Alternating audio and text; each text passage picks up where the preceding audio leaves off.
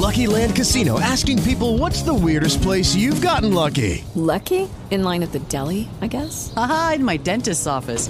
More than once, actually. Do I have to say? Yes, you do. In the car before my kids' PTA meeting. Really? Yes. Excuse me, what's the weirdest place you've gotten lucky? I never win and tell. Well, there you have it. You can get lucky anywhere, playing at LuckyLandSlots.com. Play for free right now. Are you feeling lucky? No purchase necessary. Void where prohibited by law. 18 plus. Terms and conditions apply. See website for details.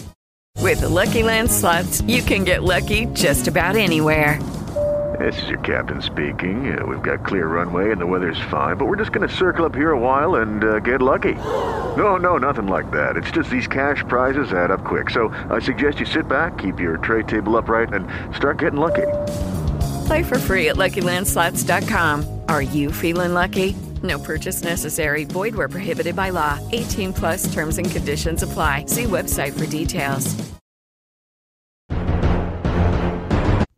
Hey there, this is Marissa with Marissa Moments, and you are listening to a new episode of Healing While I Heal, where I share real life stories and their divine healing translations to help you to apply it to your current circumstances or maybe circumstances to come.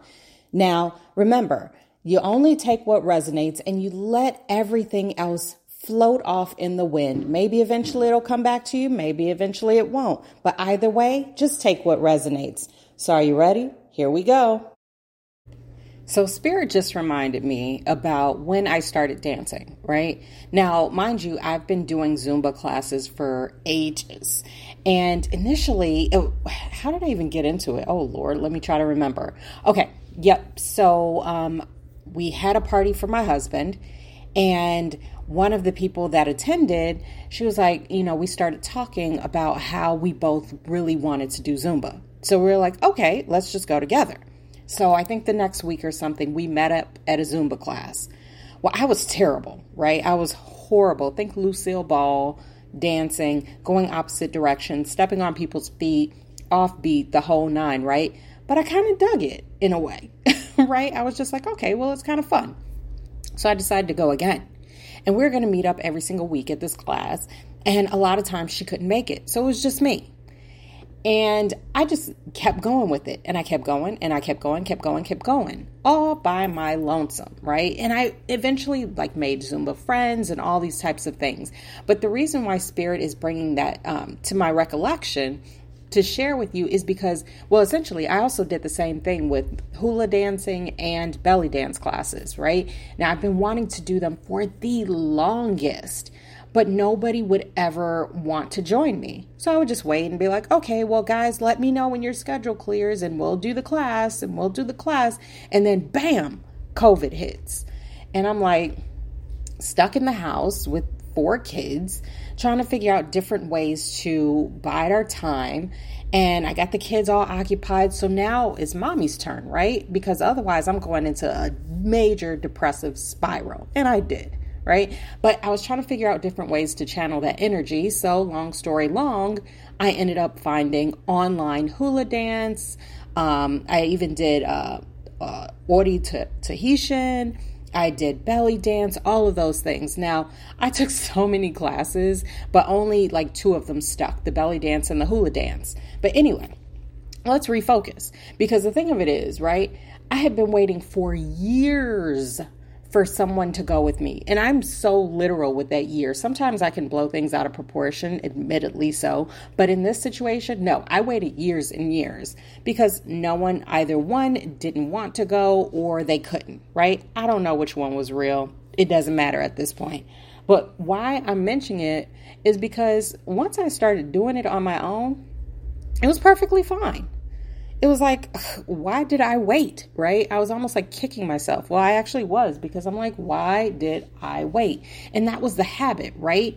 Always waiting for someone else to essentially give me permission to do the things that I had been longing to try, right? It's like making a new sandwich with new toppings and you're asking everyone around you, how do you think it's going to turn out? What do you think it's going to taste like? Do you think I should put ham with turkey or whatever it is? And then just one person says, I wouldn't eat that. And you're like, you know what? You're right. I'm not going to even try it. Right. Well, that's essentially what I had been doing. Now, the reason I'm sharing that with you is because what are you putting off because you're waiting for someone else to give you the green light or to join you, right? And in turn, giving you the green light as well. What have you been telling yourself that you want to do for the longest time, but you're just waiting for someone else to just, alleviate some of the fear or control or whatever it may be? Because I know it runs the gambit as far as like the different things the reasons why I waited.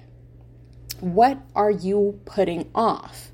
Because at the end of the day, once you actually get started, and if you do find that bravery, I don't even know the word for it, but if you do find that chutzpah in yourself to say, I'm going to go on ahead and do it, 9 times out of 10, it's not even going to be nearly as bad as what you make it out to be in your own mind. And you're going to realize and recognize the reason why other people weren't allowed to participate or, go with you, which means the same thing, is because they weren't meant to be there.